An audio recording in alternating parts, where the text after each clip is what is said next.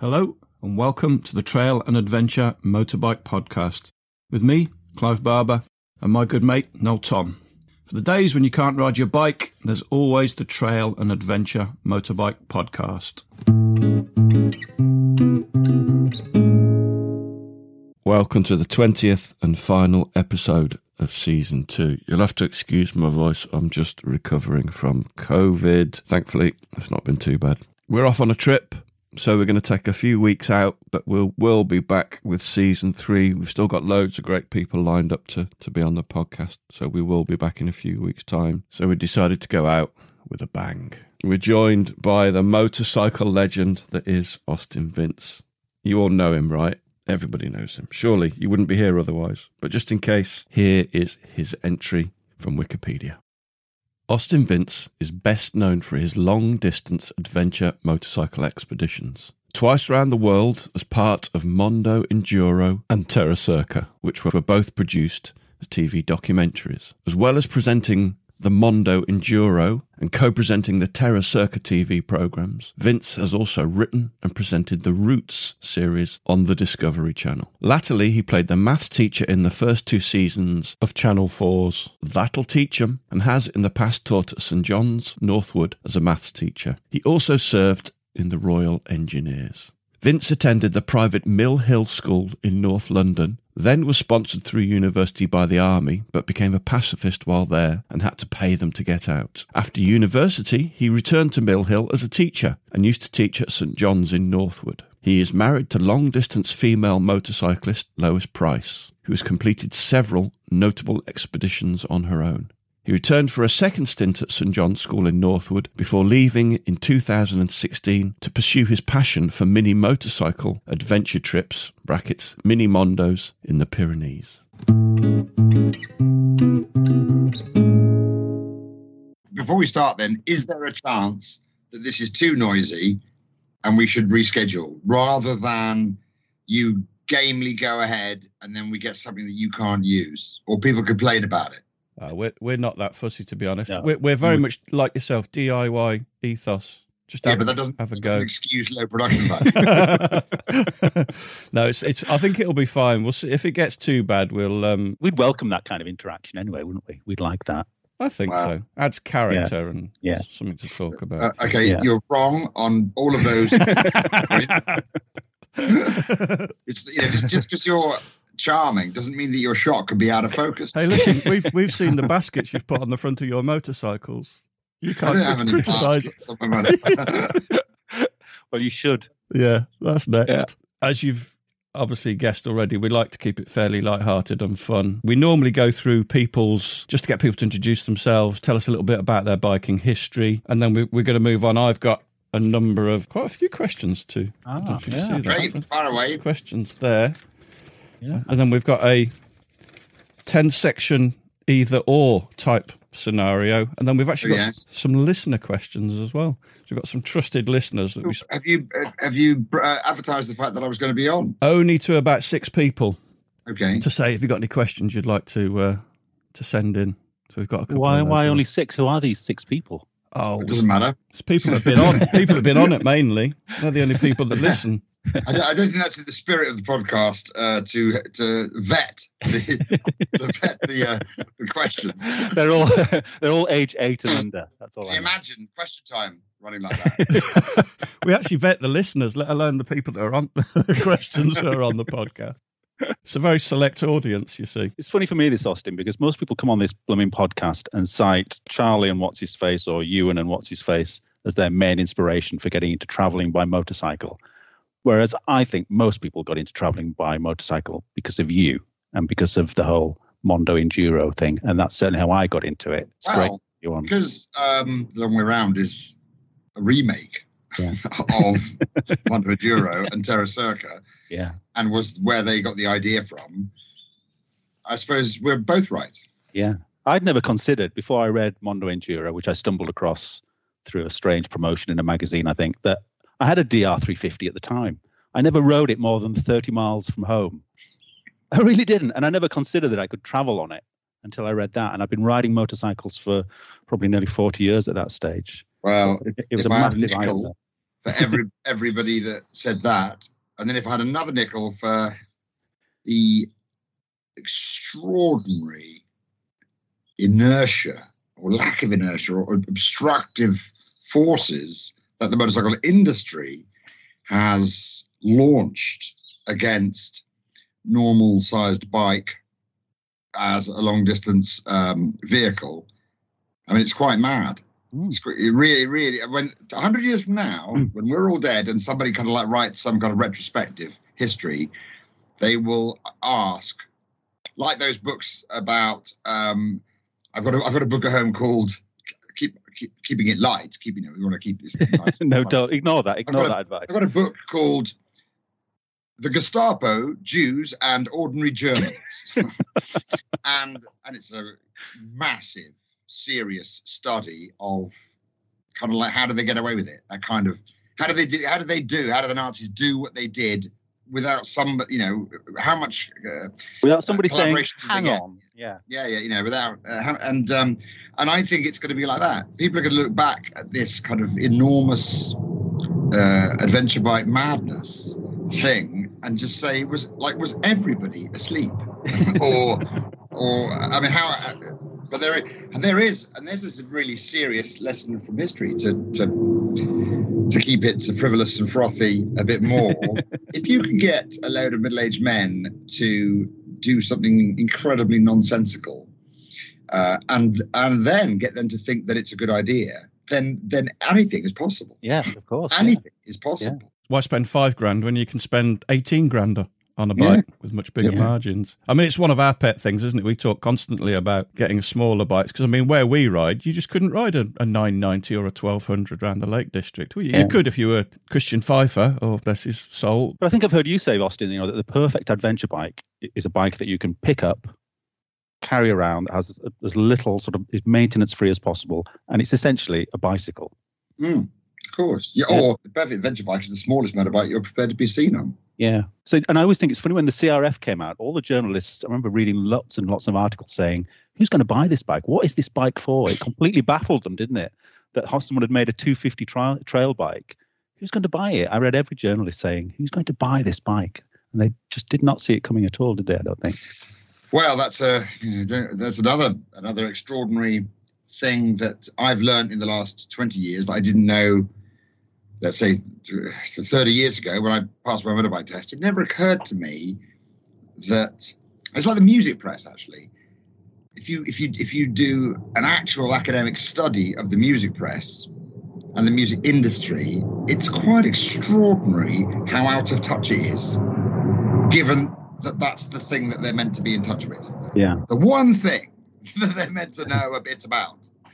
And I've seen so many. My best friend from university, and I were in a band together at university. He went on to become the editor of Kerrang, and then he became the editor of Mojo, and remained editor in chief of Kerrang and Q magazine. So I've kind of, through him, I've always had a kind of funny little finger on the pulse of the music industry. Certainly since, let's say, the mid '80s. I first met him in 1984, and we talk all the time, and I've really been fascinated in the parallels between the music press and the motorcycle press in terms of the way that the press in the industry exists only to sell you something. Yeah, it doesn't exist to promote what is good. No, definitely not. Anyway, that's a very broad issue. Yeah. We can now take this podcast in a very different direction. I can imagine the keyboard warriors are already hitting their complain now shortcut button. They haven't mentioned Knobbly Tires once. And what is this? Just like talking rubbish about records. but was he going to go on about the CD next? The CD is not as good as the Alta 12 inch. Shut up, Vince. Shut up. Sure. Well, I'm sure I once heard, I think Greg might have told me this story, that you'd once gone to a TRF meeting to give a talk on, what everybody thought was going to be a talk on trail riding and anything to do with the TRF. And I think instead you gave a very interesting talk on, I think, either steam or railways.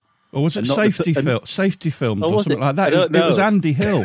Was it? No, that was I know what you're talking about. That was one night where I was booked to compare a night of 1950s and 60s British public information films at the something what's it called, the something festival in the Yorkshire Dales near Appletree Wick, and the Grassington Festival. Is that it?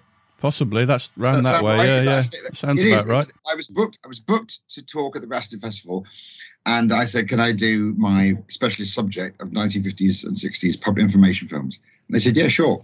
Somebody found out I was speaking and assumed it's going to be about motorbikes, of course. Assumed that I lived by bread alone. And that I wasn't, unfortunately for them, one-dimensional. And imagine how disappointed they were. Of course, the irony being that I'll never forget that night, because it was the first time I'd met somebody who left halfway through the trip and came up to me and said, I'm not staying because you're not talking about motorbikes. And then all I could think was, what on earth is it like being married to you? So I wanted to get back to Ewan and Charlie. Oh, great. What? Why? Because I love them. You know that. Yeah, you do. I didn't say why. Or did Noel say why? I said why. Noel said why, yeah. Do you know why? Because basically it was coming up to my 40th birthday when The Long Way Round came on. And my wife is a big Ewan McGregor fan. I've told this story before on an earlier podcast. Well, he's great. He's great. So handsome. Well, people from like Star Wars films, they don't particularly like him, but that's another story. And she loved him, and we watched The Long Way Round, and we really enjoyed it. And she said to me, "You've always wanted to get your motorbike license. Why don't you get it sorted?" And basically, I went, "Yeah," booked it the next day, and haven't looked back since. So I've got a certain soft spot for him. Were you involved in The Long Way Round before? What I mean, are you happy to talk about that? I'm bored of talking about it. Hey, I've never heard you talk about it before. I want to know what you did and then what went wrong. In one sentence, then we'll move on. I want to talk about it at length. I don't want to talk for the next hour. I'd rather talk about it at length with you in another setting when we weren't recording the conversation. Yeah, absolutely. What I'd rather do is write you a list of 15 questions to ask Charlie Ball. He doesn't normally get asked. Yeah. We could do that. And that could be how we handle this. But it's too depressing for me, really. It would be like getting to talk about a bereavement or something. Yeah, that's I would fine. actually rather talk about my dad dying than wow. Use my free time to be talking about Ewan McGregor and Charlie Ball. I've got better things to do. I was going to say that's fine. We'll edit this bit out, but I'm going to leave that bit in because I like that bit. Do you still have? I know you had terrible luck with 350s getting stolen. Do you have any DRs left? No, they were all stolen. I've owned I'd say about 8 DR 350s, and every single one was stolen. It's heartbreaking to think that they're out there and people don't know the provenance of them anymore. Yeah. That's terrible, isn't it? Yeah. It's highly unlikely that somebody's looking at it like a piece of art and saying, that's the bike. And the tanks. Yeah. The tanks were handmade for us. That is another. That to me is a great Ewan McGregor parallel. They get paid to do a trip. They make more money than anybody has ever seen in their life just from the book advance for a book they didn't write. They then become basically the patron saints of motorcycling for a trip that probably will be analysed as being possibly the least adventurous thing that any man has ever done in terms of a step into the unknown. Yeah. And then at the end of it, I think one of their bikes was sold, and notionally money was given to charity or something like that, And then our story is like the exact opposite of that. These losers go off on this trip that financially cripples them for the rest of their lives, really. Yeah. And then they spend years trying to get the film made, which is so difficult to do when you're a member of the public. To get it on television back in those days, it was incredibly difficult and a massive effort to get that film on television. And then while we were doing that, within weeks of getting back to England, 3 of the bikes were stolen.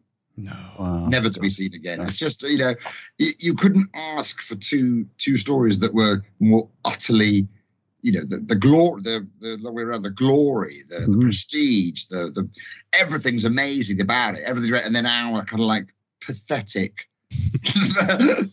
version that ironically preceded it.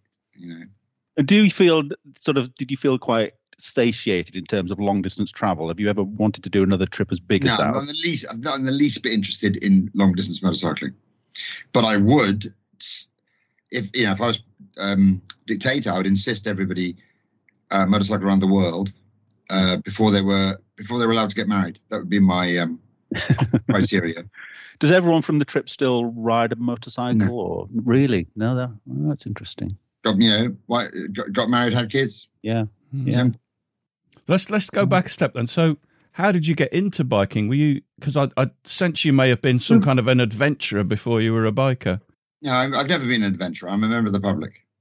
I'm absolutely not adventurous, nor am I an adventurer. No, I just like normal people. My older brother rode a motorbike. It was the 70s. He looked cool. It just seemed obvious when you had sat on the back of his bike, and he took me to school once, and that was like, this is amazing.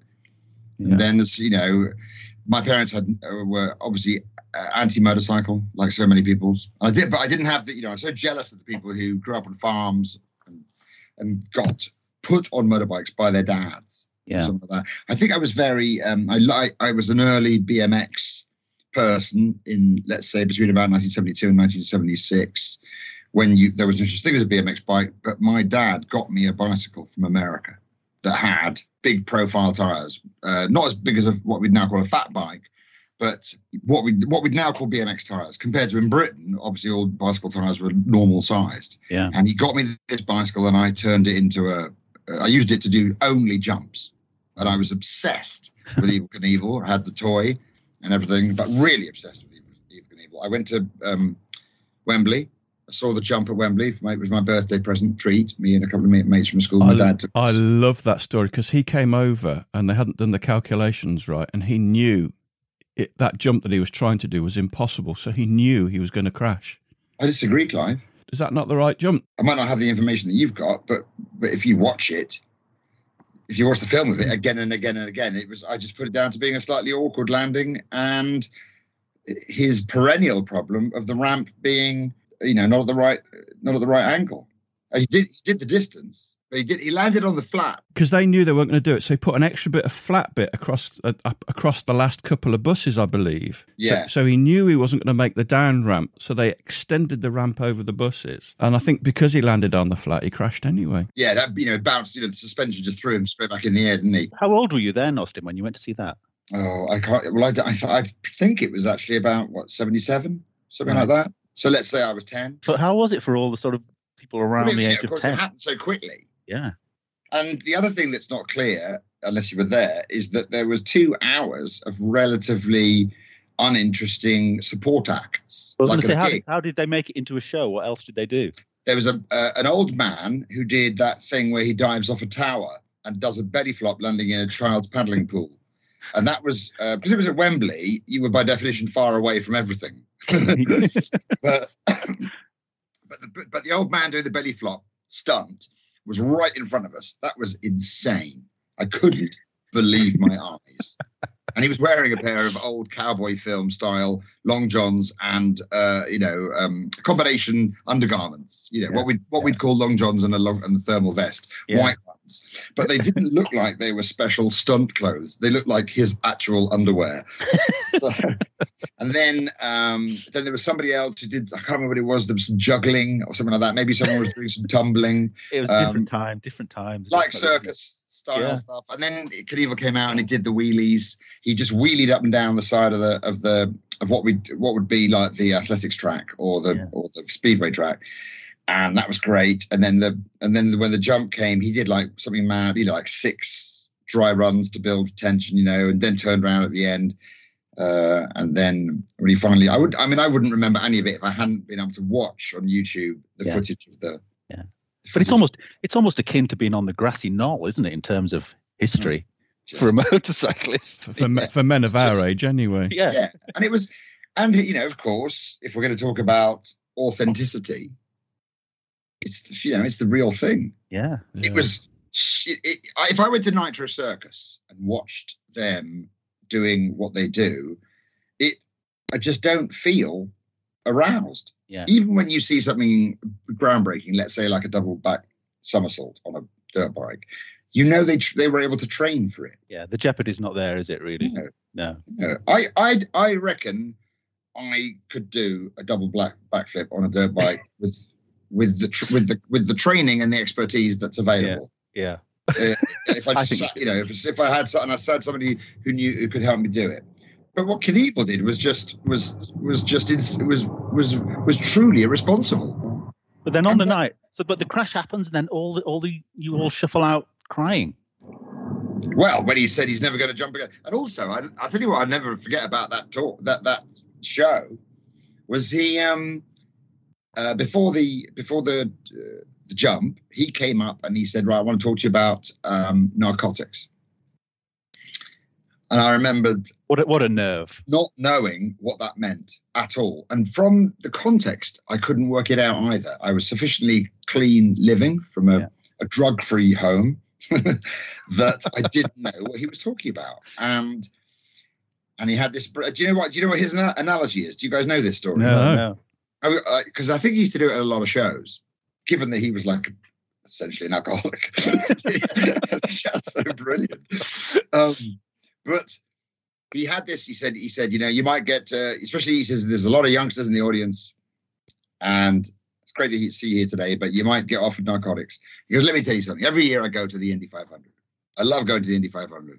Every year there's somebody there who tricks out their car, fits it out with nitrous, and they put illegal substances in their gasoline to give them the extra oomph for the extra power.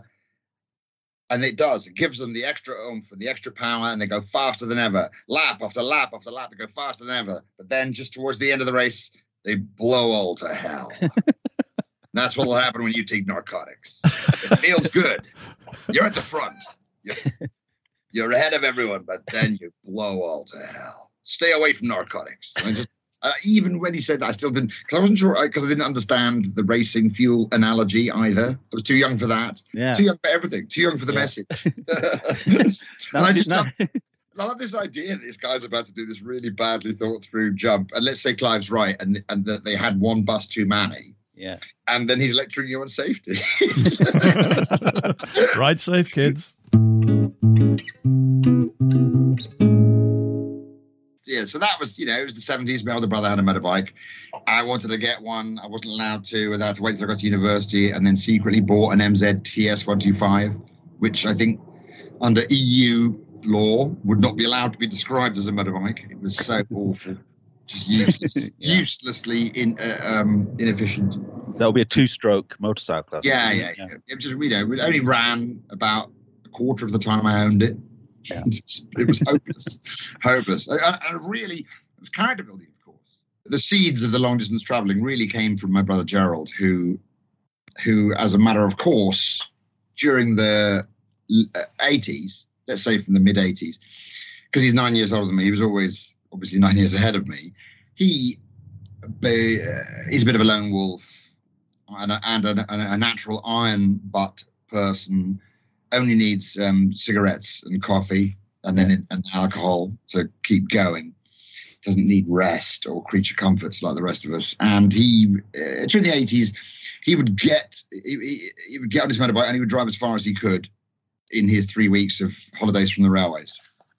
So sometimes he did that in America. He'd fly to America, get hold of a motorbike from somewhere, and do these insane. He'd be riding 600 miles a day, every day, on tarmac. Not really even doing anything. Just one of those people who the act of motorcycling itself was the catharsis. Yeah. And so I didn't want to do that at all, but he was just there. And so because he was the older brother, everything kind of he was the filter that everything went through. And eventually he said, come on, let's go to Morocco and back. So I did that. He kind of kidnapped me. The day after I left my course at Sandhurst, I had 2 weeks of leave, and I went to my mum and dad's house, obviously, and he said, and he told me I'm going to take you away on the motorbike, and we went 2 up on his FJ 1200 around down through France and Spain, around Morocco, came back, just tarmac the whole way, And was Gerald working on the railways at this point? Yeah, he was working at Bournemouth then. Yeah, Bournemouth railway station. And so that was that was quite boring. But I think we took turns riding, took turns driving, sort of thing. We camped out a bit every now and then. We had no catering equipment, so we didn't eat. We never rough camped properly, which would have been great fun. I'm just amazed at how all the things that I now take as a given in my, dare I call it, on the tours that I run in the Pyrenees, everything we do on those tours, I didn't do myself. It took me decades to work out what I would suggest is a really good template for a great week of trail riding and rough camping and stuff like that. It was not obvious. It was a massive process of iteration, trip after trip after trip. I would even say on Mondo Enduro, I was 6 months into Mondo Enduro, 180 days living on the road, rough camping, self-coaching, everything like that, and still hadn't quite worked out what the template was, what the formula was. If we'd stayed with Gerald's template, it would have just been like these. We'd have emigrated to America and done iron butt rallies. That's where he wanted it to end up, sort of thing. And then we did this trip around Eastern Europe in 1990 or 1991. That changed everything. Once we did a long trip, and on the trip we discovered, let's call it, other cultures that were different from our own. And then that was the light bulb moment when we thought, wait a minute, the places we are far more interesting than the act of motorcycling itself. And that's when Mondo Enduro was born. I think anyone who hasn't read it, I would urge them to buy it and read it. It's a wonderful. It's a sort of a diary format, isn't it? It is a diary. I can give you a miniature Long Way Round story. Long Way Round happened, came out, and by complete coincidence or chance, not coincidence, by complete chance, I was at a party with a friend of mine who was a big noise in journalism in London. He was the former editor of the Guardian Guide, the little A5 colour, what's on guide that came with the Guardian at the weekend. And a friend of his was the head of acquisitions at a big publishing company who I won't name to avoid embarrassing anyone. And my friend introduced me to this other guy, to his friend, the head of acquisitions, and with the line, "Oh, here's Austin. This is Austin. He rides a motorbike." And this other guy said, "Oh yeah, I've got a treatment for a book by this actor, Ewan McGregor, who's done this trip." Yeah, we pulled out of the bidding war for it when we got to an advance of £600,000. Wow. So the advance they did get was obviously definitely more than 600,000 quid. Yeah, and they hadn't. They not only did they not write it. Yeah. They weren't even going to write it. And so that was a bit, I had that kind of, totally by chance, I had that experience. In other words, I was the only person in that party, in that room in Camden Town, who had a motorbike license. I wasn't in a motorbike community. I was in a, dare I say, a London metrosexual media community.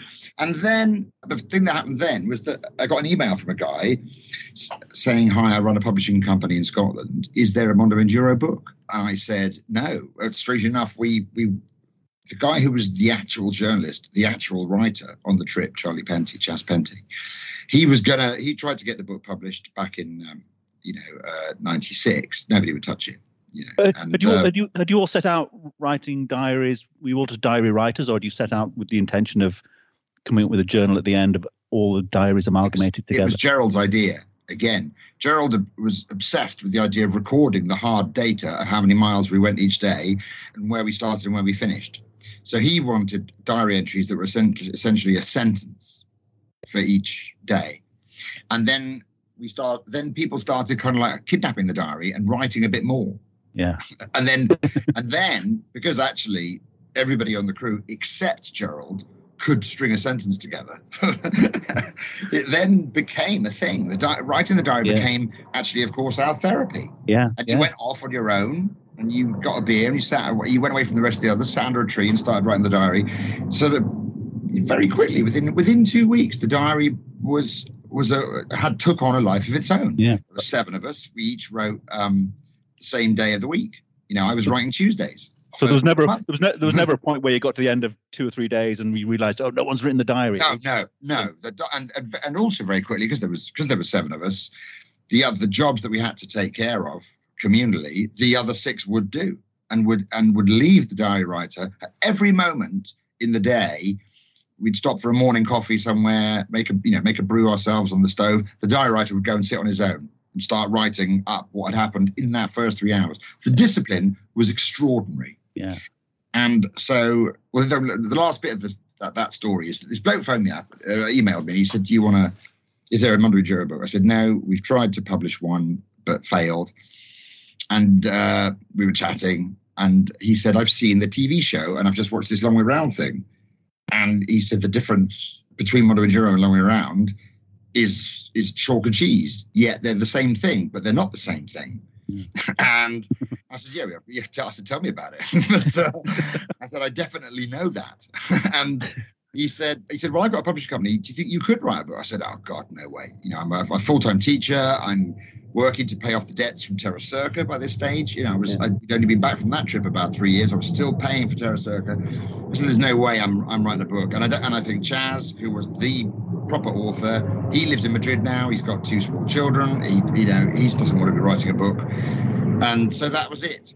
I said, and I can't remember exactly what happened, but I said, yeah, we just got the diaries and that's it. And then that's when this guy, his ears pricked up because, what do you mean the diaries? He said, we wrote a diary every day. He goes, oh, how much? Like, a couple of sentences. I said, no, we wrote about 1,000 words every day.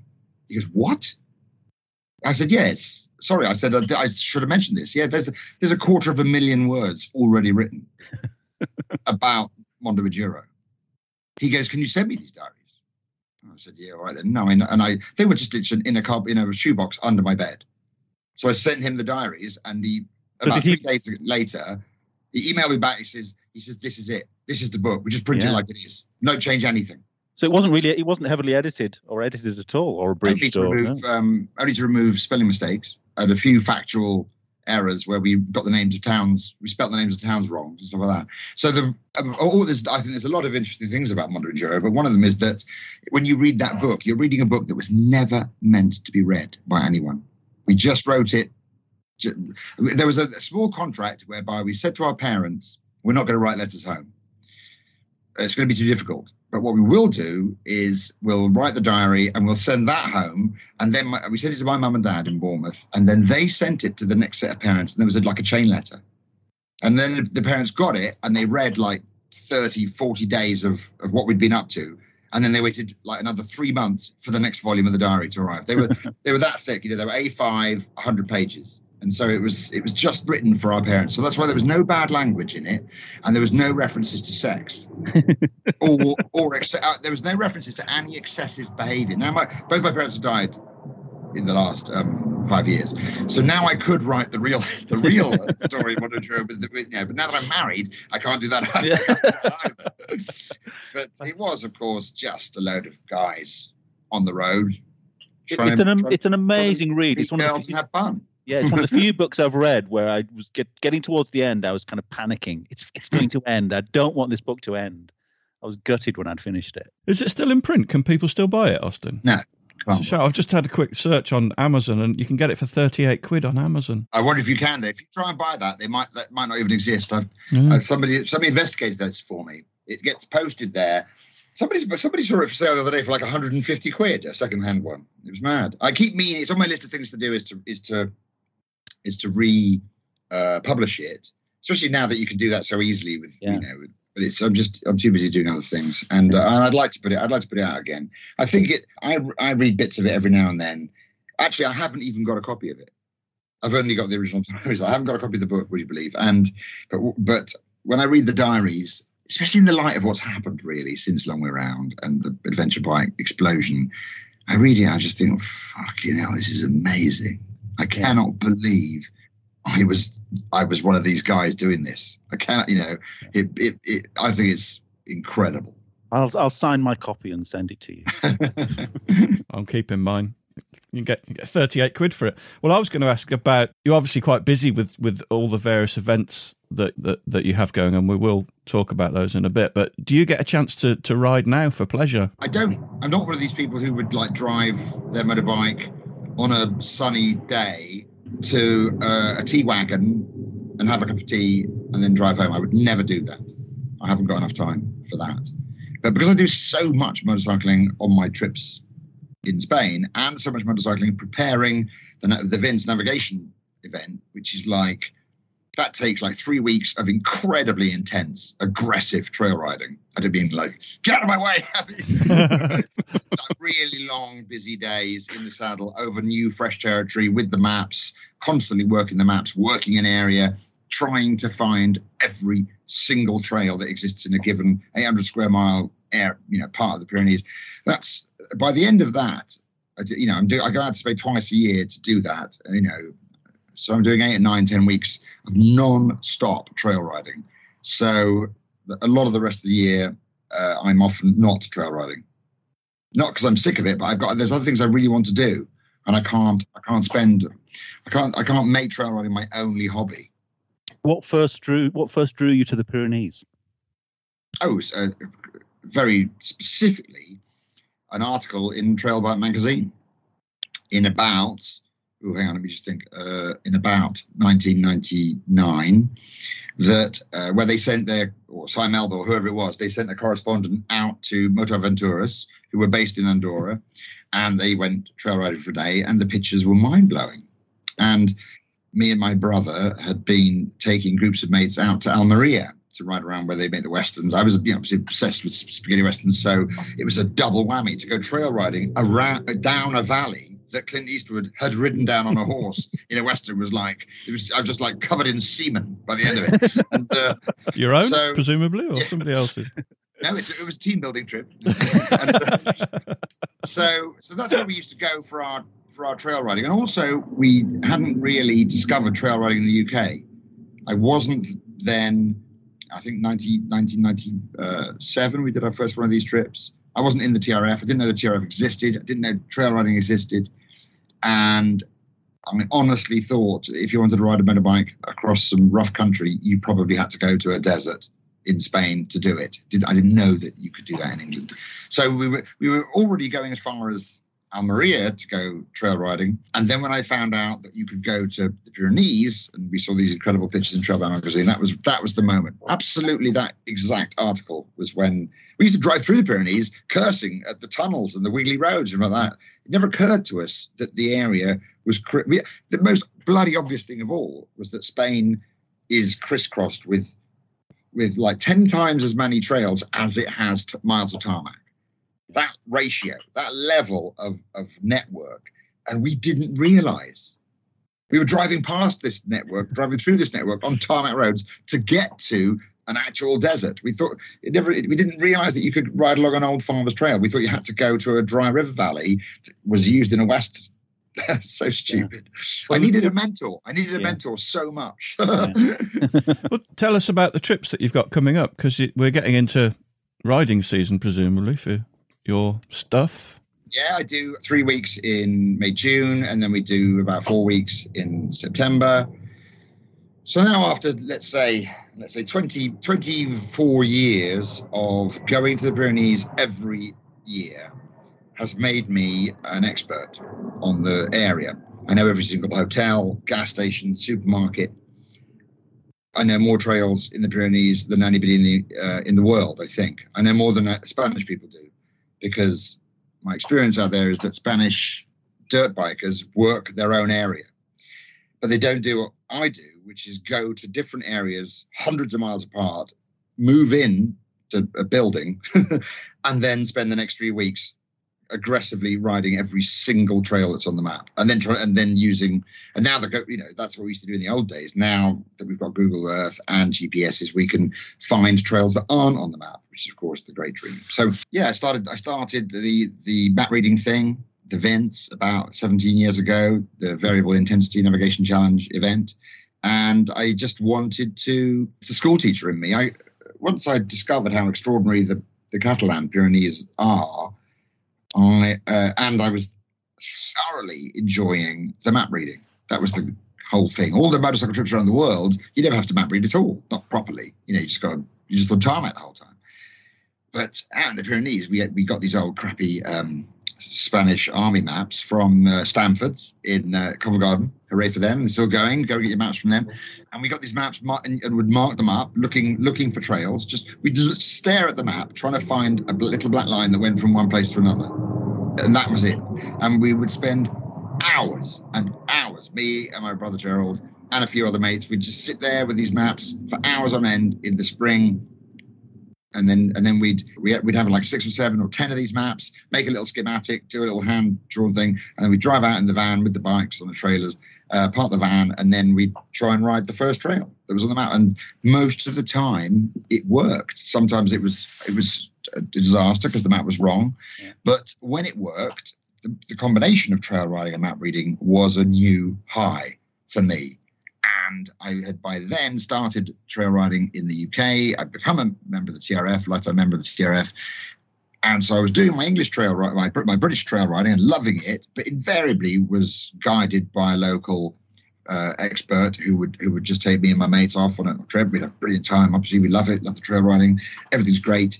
But the Class A stuff was the self-navigation in the Pyrenees, the trail riding plus the map reading.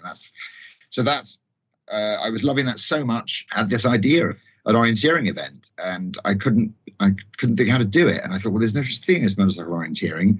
How's that going to work? There's no organisation that does something like this. I can't go and offer to help somebody else organise something like this for them. Dare I say it? If you look at the story of my life, I had to do it myself.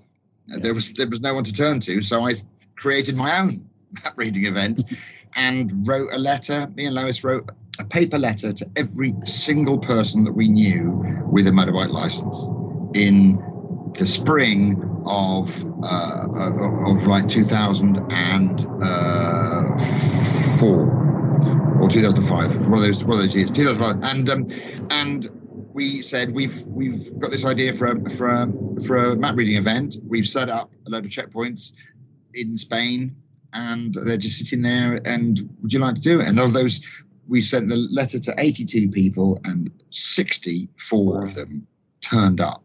And they're all friends of ours. They were all, some people went out and bought dirt bikes just to do it. Yeah. And it's weird because instead of it being like 7 people or 12 people, the response from our mates was astonishing. And so we marketed it as me and Lois's, we'd done the first reconnaissance on honeymoon. So we marketed it as our first anniversary honeymoon party. And all these people came out. We booked a hotel in Spain, and they came and did this thing. And there were 32 checkpoints. I'll never forget that. Now there's 88 over a much bigger area. It's just, it's much more difficult now than it used to be. And everyone loved it. And me and Lois just sat at the hotel. It's kind of literally like not so much waiting for the phone to ring, but just waiting for people to come back and hoping that they'd come back and say, that was insane. That was like one of the best things I've ever done. And without blowing my trumpet too much, that is exactly the reaction we got. They loved it. And so we all got pissed that night. And then I said something like, I did a speech at the end saying, thanks for coming, everyone. This is great. My marriage has lasted a year. Thank you, Lois, for being my trail riding companion. I would never have done this without her. I'd never had the time off, away from my wife to do it on my own, set it all up on my own. Thank you so much, sweetheart. And then I sort of said, I had too much booze. And I said, should we do this again next year? And everyone cheered. And that was it. So I was like, oh my God. So we had to kind of, it was a long story, but we had to kind of create another one of these events in a different place in time for next year. And then that was it. And that was pretty much 18 years ago.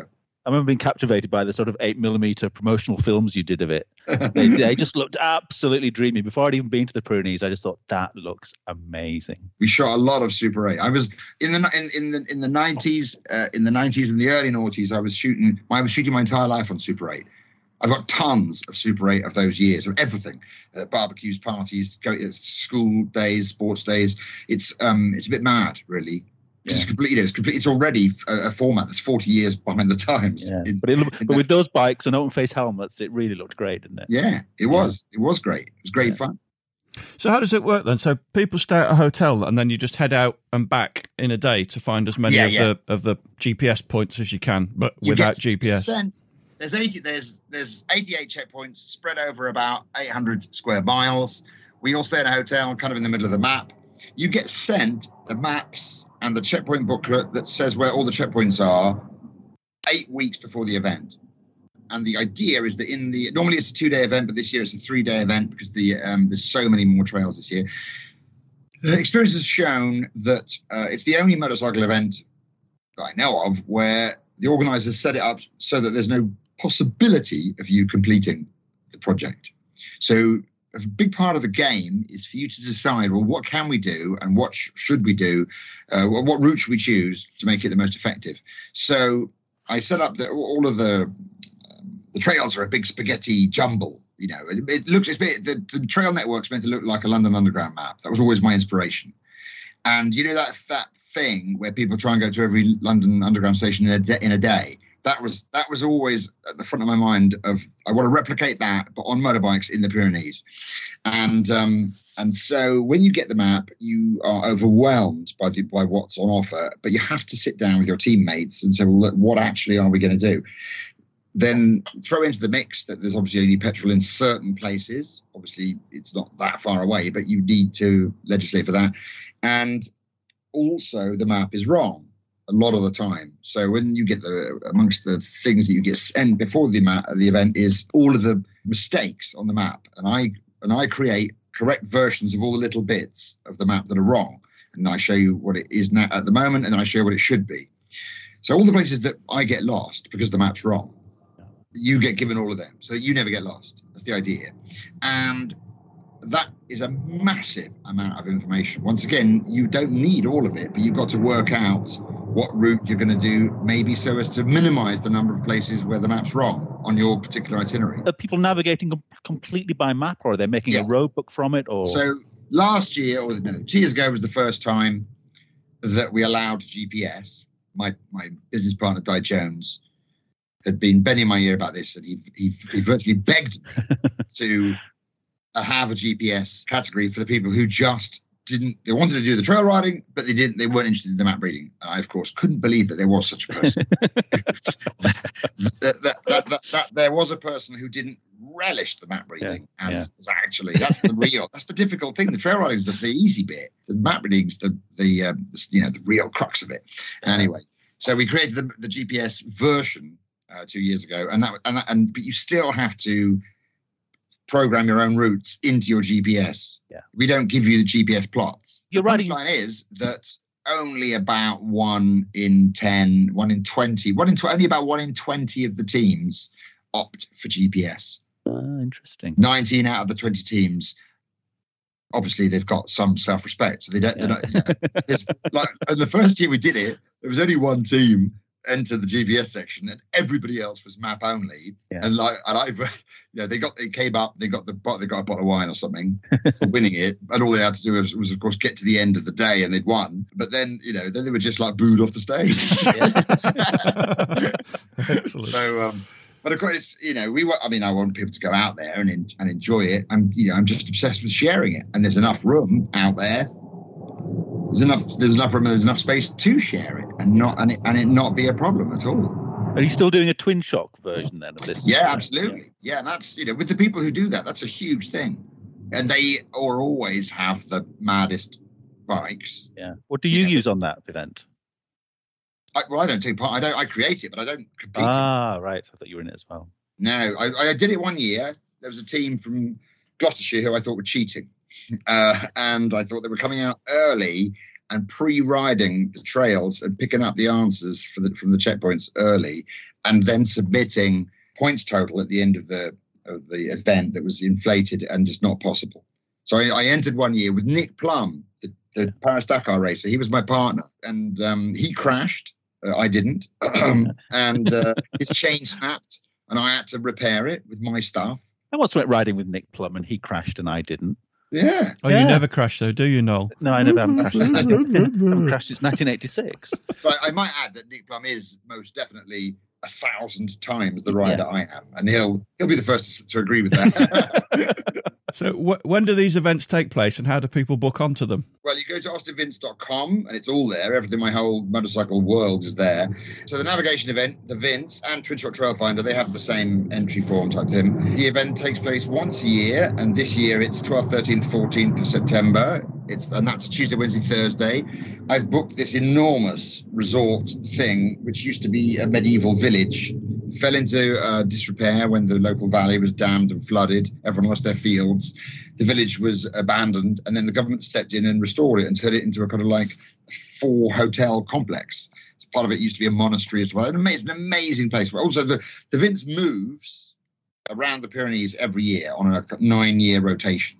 So if you did it every year consecutively, in the 10th year, you'd be doing the one that you did in the first year, sort of thing. Yeah, so it happens in mid-September. There's 112 people entered for it at the moment. Teams, I'm very proud to say, from Denmark, Holland, Germany, obviously UK, one USA team and one Italian team. So that's my my dream was to kind of like help to try and turn it into like a kind of festival of Tet.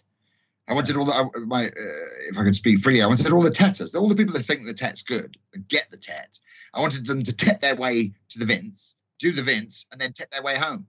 It was like just like having a big, and of course it's a massive piss up. You know, it's meant to be. It was always meant to be a huge party with a map reading event in the middle of it, sort of thing. You know, I love the fact that Tet has now become a verb. To Tet, I Tet, you Tet, he, she, it Tets. You Tet, they Tet. How do you get down to Spain? Do you ever ride down, or do you always? Yeah, I sometimes I go with my business partner Di Jones in his van. It works out that way. Other times I need to go before him, or I need to go after him, and so I just ride out on the CRF 250L with my luggage. It's a joy. I love riding out on the. Do you A-road it down, or do you take the tolls, or avoid? Oh no! If it's not raining, if it's raining, I'll go on the motorway and just sit there like a courier. Yeah. Just sit there and just grind it out. It's awful. There's no way you can sugarcoat that. But if it's not raining, I'm on the smallest roads I can lay my hands on. Yeah. And I've got an old spiral bound atlas, and I've marked with a highlighter pen my route, and I kind of every year I do a different route. Do you ever ride with a sat nav on the bike? I did once 2 years ago. I did my first ever crossing of France with a GPS. I only bought my first GPS 2 years ago. So I'd never, ever, ever, and I've never used my phone as a GPS. So that was a big step for me to kind of load a route into the Garmin and follow it. I quite enjoyed it because I didn't, you don't know, but I didn't like not knowing where I was. Yeah. I like the paper. I like the map. I like the spine. I like turning the pages over as we work our way across France. And I like the train spotter in me. I like colouring in the bit that I've just done.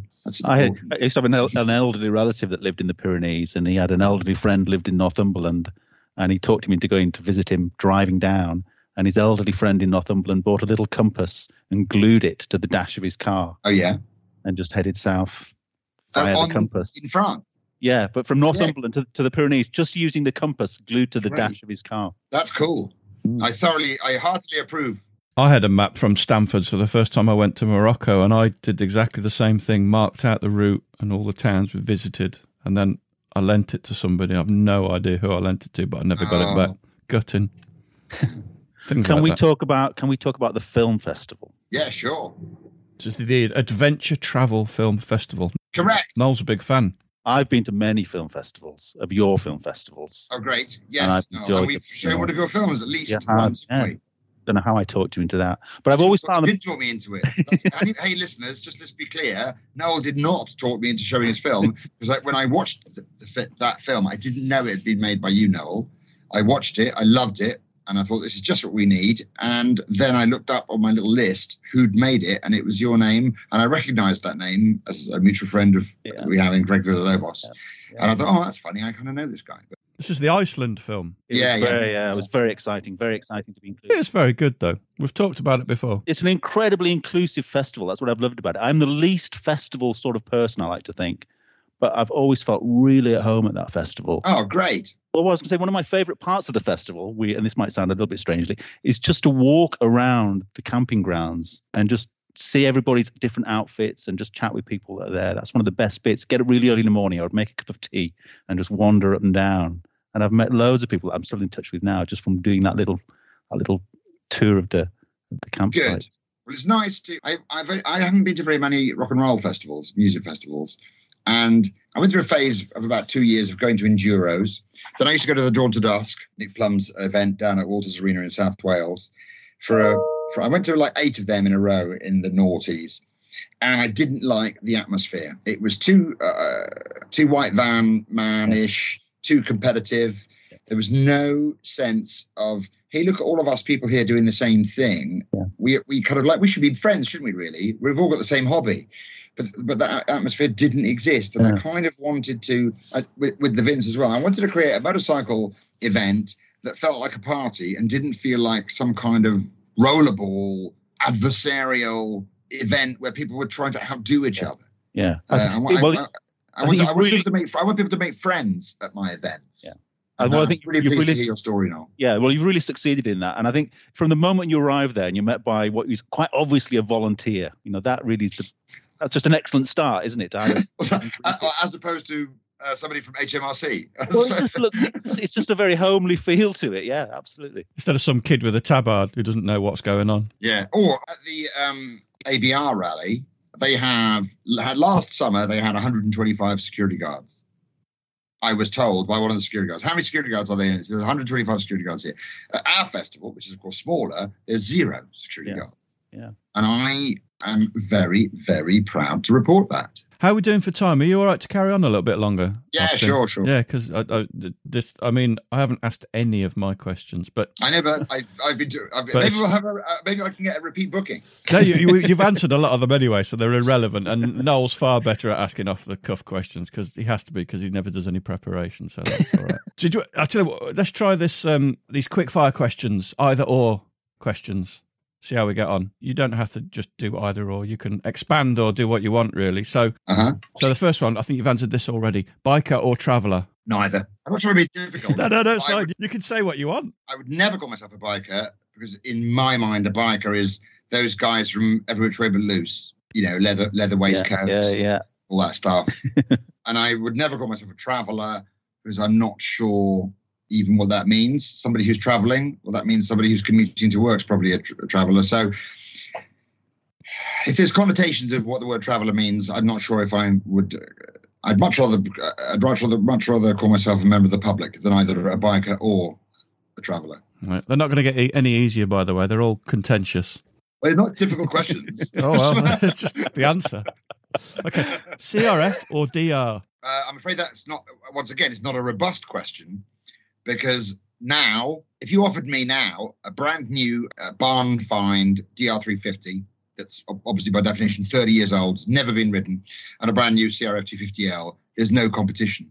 It's the Honda CRF 250L. It's a superior bike. But in its day, if you'd offered me a brand new, let's say, XR 250 or a Suzuki DR350 back in 1990, if you'd offered me that choice then, actually, it would have been churlish to choose between them. Yeah. If it's Japanese, you get yourself a great bike there. Yeah. It's the people who don't make many motorbikes that you need to worry about. I won't start a bushfire on the internet. But somebody who's making 1,000 motorbikes a year is not somebody I want to buy a motorbike from. It's as simple as that. Well, we've both got CRFs. In fact, one of us has got 2. I have 2. And we didn't quite ever get to the bottom of that reason. But there we go. Right, here's another one. Documentary or feature film? Oh, I'm about to watch something. What do I choose? Is that the question? Yeah, maybe. Or which type would I rather make? Yeah, which would you rather watch? Documentary or feature film? Once again, my answer is unhelpful because Monday to Friday I tend to watch documentaries, and at the weekend I treat myself with fiction and fictional feature films. So once again, you need both. You need all the 4 main food groups. You can't stick with one or the other. Fair enough. This one might be easier. Body armour or stiff upper lip? Oh, I would have said stiff upper lip until I'd done a series of pretty serious crashes back in sort of like 2012. I was hurting myself a lot, and part of the reason for that was not wearing body armour. So now I wear body armour, and I haven't really badly hurt myself for a long time. See, Noel, even Austin Vince wears body armour. I do now, but I didn't used to, and I kind of got away with it for a long time. Do you still fall off? Yeah, every now and then, yeah. But also, I ride a low motorbike. I don't go very fast, but I do ride in a very rocky place in the Pyrenees where the stakes are quite high. If you come off, the chance of you, we have a lot of broken bones at the Vince. Far more than I've never been trail riding ever in the UK and ended up with one of the group in casualty.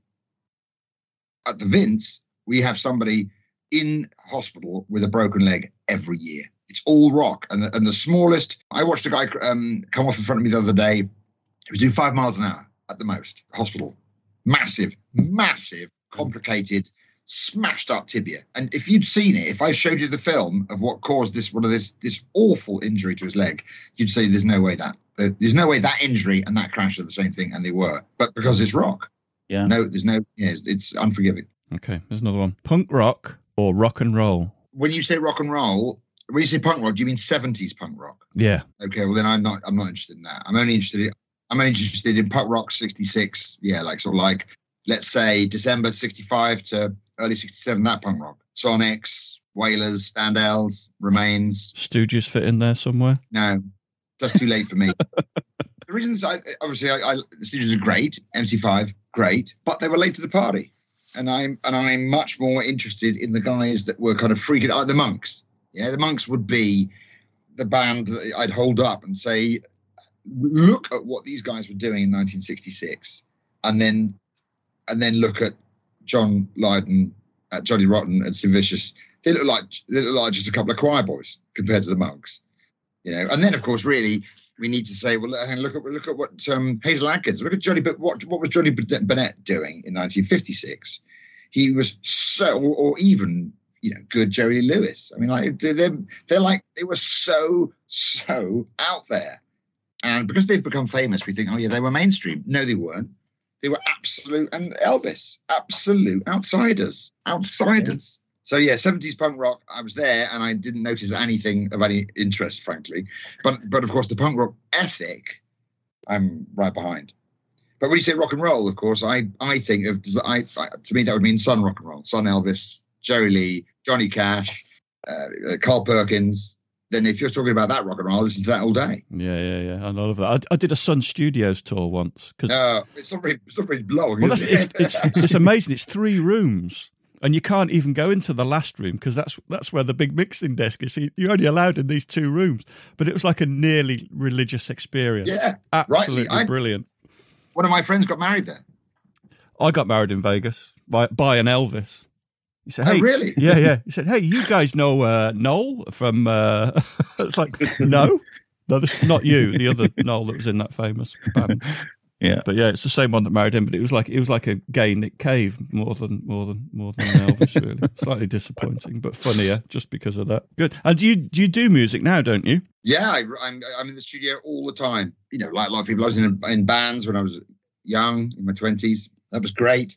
We never got signed. I was a full-time teacher. I didn't do the thing of giving up my job and being in the band as my job, or trying to make being in the band as my job. I was always too cautious for that, and I regret that enormously.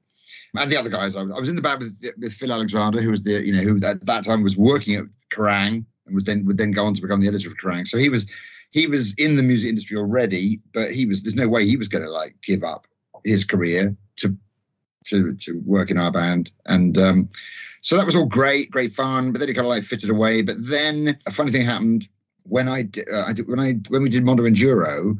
I was in a band called the Quakers, and we used to dress up as that play, the Arthur Miller play, The Crucible, set in the 1660s witch hunt. Yeah. Obviously, it's all about the McCarthy, McCarthy era.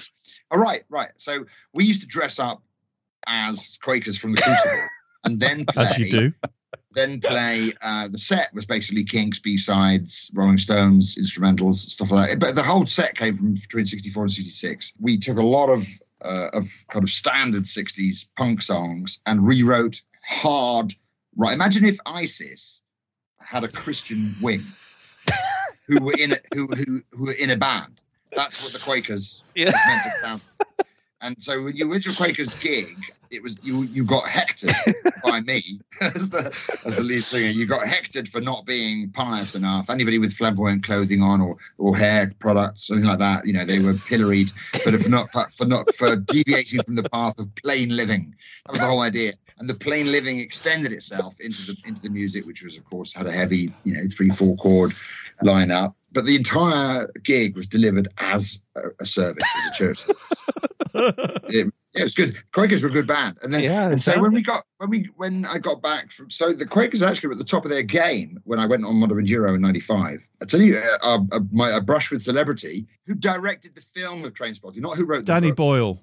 Danny Boyle, yes. Danny Boyle was at one of our gigs by chance because it was a very cool club called the Frat Shack, and it was happening in Tottenham. It was totally underground, completely invitation only, packed out, like 700 people in the 3 floors of this kind of converted hotel. It was mental, absolutely mental. We were playing up on the top floor, all in the costumes. It cost a fortune to rent all the costumes for the hats and these incredible wigs and the funny chin beard and all the doublets and these massive thick. Danny Boyle saw the band and he asked us to be. He came up to us. He said, "I'm Danny Boyle," and this is like in '94. So it's totally Trainspotting or whatever. And he did Shallow Grave, didn't he? Isn't that the whole thing? Yeah.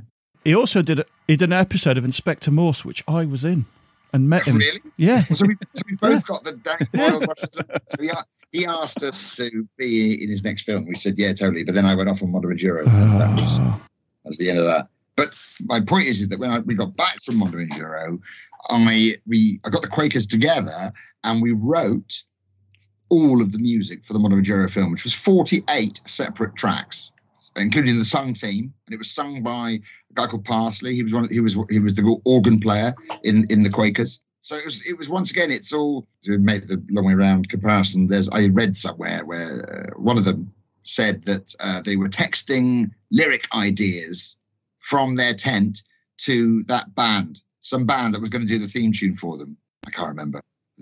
I'm not even going to Google it. Yeah, this is like, when you're a famous actor, people in famous rock bands, so that's how the Long Way Round theme happened. And the Mondo Enduro theme is we fucking wrote the songs ourselves, and booked studio time and learned to play instruments and recorded them.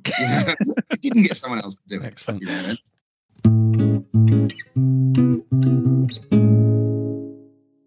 Another question. These are I like these. These are working out quite well. I wasn't sure whether they'd work or not, but I don't want you to think that I'm a difficult customer. No. I can't. If you give me a straight choice where I know which one I choose, I'll tell you. And I don't want you to do that. I want you to talk. Sushi versus fish fingers. Yeah, okay, yeah. All right, 50/50s or Nobblies? Oh, Nobblies the whole time. Well, it's certainly while I'm riding a CRF 250L. If I was a street biker, I would have street tyres. Yeah, good. That's what we always say. Nobblies, forget 50/50s. And also the fraction idea, this when people say 80/20, 50/50, what they don't understand, or I'll rephrase that. Of course they understand, but what I think is important to point out is that if you're on a road trip, a long road trip, but you intend to rough camp, only 1% of your day will be off-road. But that's the 1% when you need 100% Nobblies. And so it's because a Nobly tyre can be ridden on tarmac all day, and it still works, especially modern dual purpose tyres. I use the Michelin Tracker. I used to be the Michelin AC10. Those tyres, when you go round corners on them, don't let you down. There's no sensation. Oh my God, I'm on a dirt bike tyre. Not at all. So they're like fantastic road tyres all day, certainly on a 250 for me. And then the second you get to the trailhead and you think, let's go up here and find somewhere to camp, they're kicking ass and taking names. Yeah. Yeah, I agree. It's so important to be able to get to that spot, isn't it, at night? And if it facilitates that, it's definitely worth it. I could write a book I could fill a book with stories of co-riders who've had the wrong tyres on, and we go off at the end of the day trying to find a camp spot. Don't know where we're going, don't know where we are, and we can't go any further because of that guy's choice of tyre. Yeah. We have to turn around and go back and camp somewhere crap when there was somewhere amazing waiting for us up that trail. just because a selfish person would say, "Oh no, I don't want to have knobbly tyres." You know. Yeah. Don't get me going. Yeah. We did a couple of beginner's guides to trail riding, and that's what we said. Forget 50-50 tyres, just get knobblies. Just no argument, just do it. And when they wear out, change them. People always go on about, "Oh my God, my tyres will wear out. That's no good." Or what do you think is going to happen to them? You'd never leave home if you're worried about consumables wearing out, would you? You know, to store your tyres. So, I often have this argument with Noel because he's all about miles per gallon. And I'm saying, well, if you don't want to use petrol, I can sell all your motorbikes. It's not what motorbikes are about. What's your best MPG on the CRF? I'm getting about 80 on mine. Both of you, what's your all-time best? I don't know. I've never calculated it. You and I don't liar. think You liar. You're obsessed with it. That's all you talk about, ever. I don't calculate it because I'm just more amazed at how little it takes to fill up each time that I just think, I can't believe I've been riding 2 days and it's cost me £12. You don't even have to disturb the cobwebs in your pocket, do you? So I don't. But I mean, you've got a miles per gallon on your dash, haven't you? I don't have that on a 250. I think the most I've ever got is about 82 on mine. I've got a new 300, but I've only done 400 miles on mine, so it's all. I was amazed to find with some pretty aggressive and thorough, data number crunching that my trail riding MPG was the same as my motorway cruising MPG, 85 on both occasions. Well, I spoke to Greg today, and he said he did a trip up into Scotland on his own, camped out for the night and came back, and he said he was getting 100 miles per gallon. Incredible. It's good. The highest I've ever heard of that is validified or credible is 92. I'm sure your listeners will phone in with their outrageous stories of 250 miles per gallon. Greg's absolutely tiny, so he'd have just been able to hide behind the clocks or something like that. Right, last one. 2-piece or all-in-one? Well, I tend to be an all-in-one person at the moment. That's the question. Why? How did this happen? How did you start? How did you get into the overalls? In Turkey on Terra Circa, when we used to wear full leathers, separate leather jeans and leather jacket, but it was getting too hot and it was too uncomfortable. And me and Dave Greenhow on Terra Circa, we saw a shop selling overalls, so we bought a pair of cotton overalls each. I'd never owned my own pair of overalls, but we put them on. Then we saw a haberdasher with a man sitting in the window doing alterations. So we bought some stripes and asked him to sew the stripes on, basically thinking of that, the famous McQueen Le Mans picture. Oh, I thought you were going to say the seats were sewn at Wembley. No, not at all. Because that's, and it's leather and it's applique or it's aperture. He has star-shaped holes cut in the side of the jeans with white leather behind them. So it's a different technique, really. And we had these overalls with these stripes stuck on them. And then we saw some patches for sale. We got them sewn on as well. We walked around, the two of us, in these matching overalls.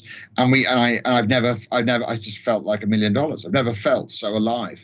And I thought, this is a great look. And people were looking at us in the street, which they never used to do, wearing my really expensive leather jacket and really expensive tailored leather trousers. Yeah.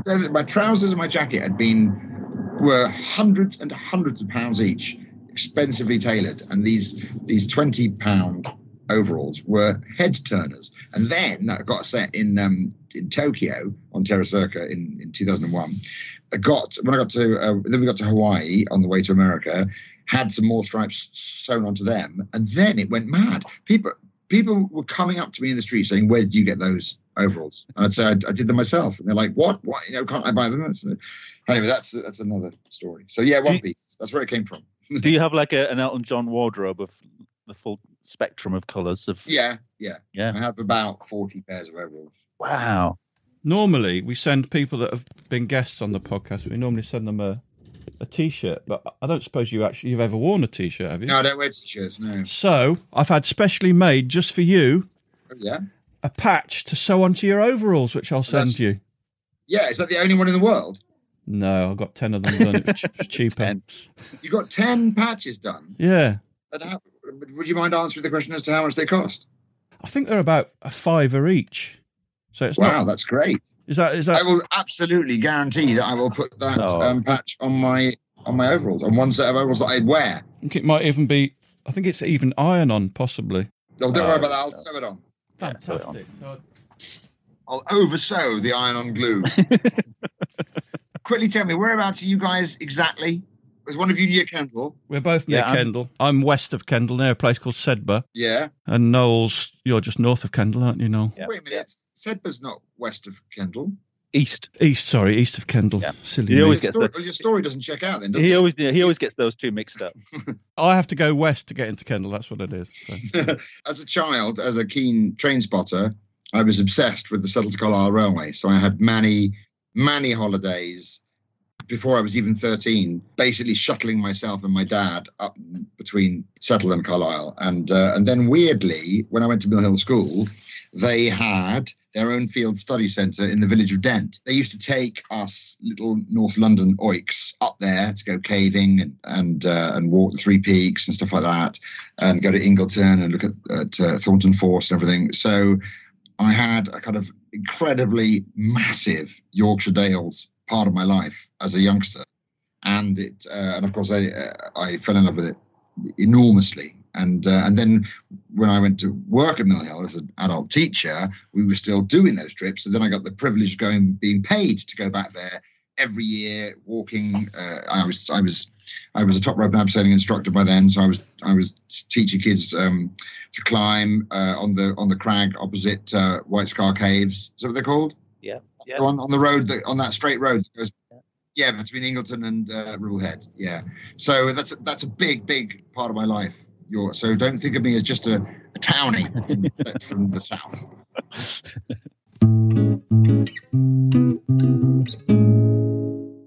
So a couple more questions then, and these are from our listeners. One of the questions was, are you pleased with the impact and the success of the Trans-Euro Trail? You know what I'm going to say. You must know what I'm going to say because you know that I'm, dare I say, a trail riding industry professional. So I want everyone to go trail riding, obviously. And I want to share the love. I love it's the international, Eurocentric element of the TET which excites me the most. And of course the dream, once the TET extends into Central Asia and Russia, that will be, I don't know if that will happen in our lifetime, but I think it will happen. And I don't know if it'll be under the TET banner, but that will be fantastic, really fantastic. So I'm massively into the TET. What, of course, I can't bear seeing is people getting into a pickle on the TET when it would appear to a layman that they were out of their depth, when it's obvious. And what we don't want is, like trail riding in Britain, we don't want sections of the TET being over trafficked by people who then get stuck and are having to call mountain rescue, or annoying a certain farmer in a certain place. We want that. We're back to the TRF code of conduct, aren't we? Some people don't realise how delicate a house of cards this is, and we mustn't knock it down. And what stops us from knocking it down is our excellent and exemplary behaviour. And no one's used to it, as it's the school teacher in me. See, people are not used to being told how to behave, and they don't like it. Or not. A lot of people really resent being given a code of conduct. They think it's incredibly insulting. And I would humbly suggest that, of course, it's not meant to insult anybody. It's meant to keep the house of cards standing up. And there's no point in letting the house of cards fall down and then afterwards saying, I didn't realise it would fall down. That's what the guardians of the TET and the guardians of the TRF need to do, what it takes to stop somebody through their, let's say, good-natured ignorance, knocking down the house of cards. I think we should do an episode, Noel, of talking about code of conduct and behaviour on trails. I think there's a subject there. Do it as a compilation. Ask everybody that question and then make an anthology of good answers. I'm sort of one of the administrators. Well, I'm probably one of two people that sort of run the Instagram page for the TET. I didn't know that. And one of the things we try to do is just to sort of include, as subtly as we can, points from the code of conduct with each post in a way, or just reinforce it the whole time. Yeah. And right, it's really hard to do, Austin, isn't it? In a way that doesn't come over completely, in a way that turns people off or makes them feel lectured to. Yeah. Really difficult. We've got to keep trying. Right, I think we'll do one more question and then we'll call it a night. It's been brilliant. Are you looking forward to electric motorbikes? as an older man now, as a 56-year-old, there's going to be a day eventually when I'm going to be finding it harder to trail ride, or I'm more creaky, or I'm more scared of crashing, and I'll probably be retiring to some kind of either electric mountain bike thing or something. The punk rocker inside me wants an electric motorbike to ride on public footpaths and bridleways, which I would not feel was an unethical act. I think it's all about the noise. It's as simple as that. Yeah. And so I can't imagine I could afford one for the time being. But yes, I've got no problem with it. And also the wind is blowing that way. It wasn't that long ago when normal people would have just gone mental if you told them they couldn't drink alcohol and then drive their car. They would have just said, "Well, you're out of your mind. Of course I can do that." It's like smoking indoors. In our lives, we've seen the wheel turn, and we're all old enough to imagine a time when everybody smoked. Everybody smoked all the time. Our teachers used to smoke in lessons, and it changes. And 100 years from now, there won't be dirt biking, will there? Hopefully it'll be all electric. Yeah. And then, of course, people will be saying, "Can you believe it? They used to be like roaring across this prairie, making a load of bike, making a huge racket, and they got away with it." Yeah. But so it's going to happen whether we like it or not. We have to obviously just try and be one step ahead of the curve, and we embrace the inevitable change. I think it takes older people, dare I say, like us, to realise that things can't be the same the whole time. That's the Brexit. That's the Brexit nostalgia thing. It's not Britain's not the country it used to be. There is no British Empire. Things have changed, and we've got to work with that, or be in a real pickle. Yeah.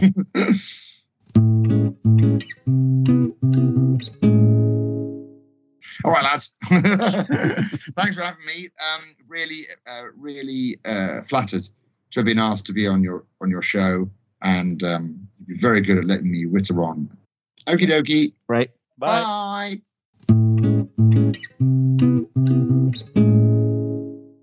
What did you think of that? That was quite special, wasn't it? Yeah, I really enjoyed it. I was quite apprehensive about it because I bumped into Austin at sort of NEC bike shows. I happened to be on the same ferry as him when he was going out to Spain to do a film in 2012. But it's always been at the wrong time to sort of sit down and have a chat with him. He's always been busy doing something else. So it was great to just be voice to voice with him like that. I've bumped into him a couple of times as well, and he's very open. He will just talk to anybody. That whole thing about, I'm just a citizen. I've made a couple of films. I do this, but that's me. He is very, very approachable. But what a raconteur. Is raconteur the right word? I think it is, yeah. Somebody that's really good and amusing at speaking. Well, he's all of that. Definitely all of that, isn't he?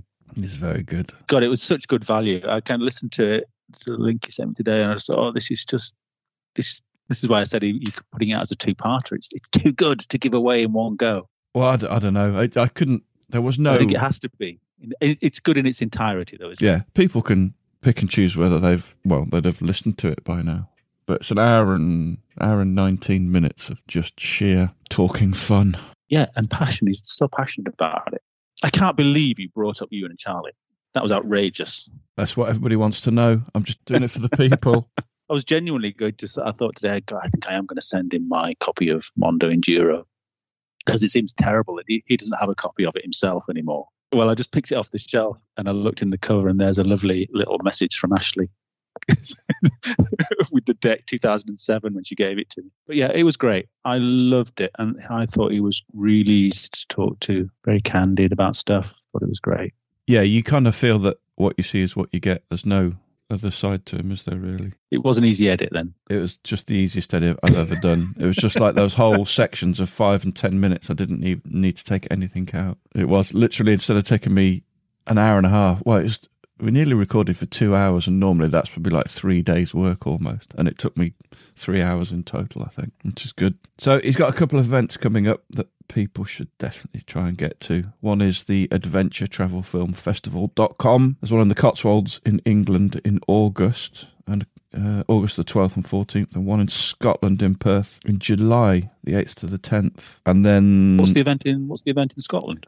Well, it's the Adventure Travel Film Festival. Oh, the film festival's put on up there. Yeah. I didn't think we talked enough about the film festival, but I was going to say, if people are thinking about the film festival, it does always sell out pretty quickly, I think.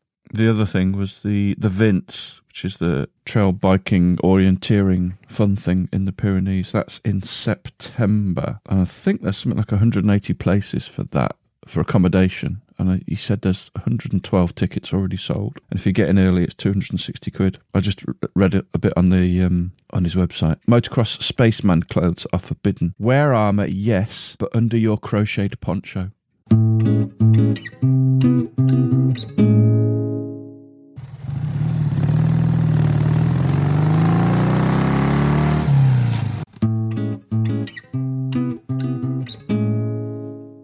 Thanks for listening. We really appreciate your support. Don't forget you can follow us on Facebook and Instagram. And if you really appreciate what we do, you could consider supporting us on Patreon or buy us a coffee.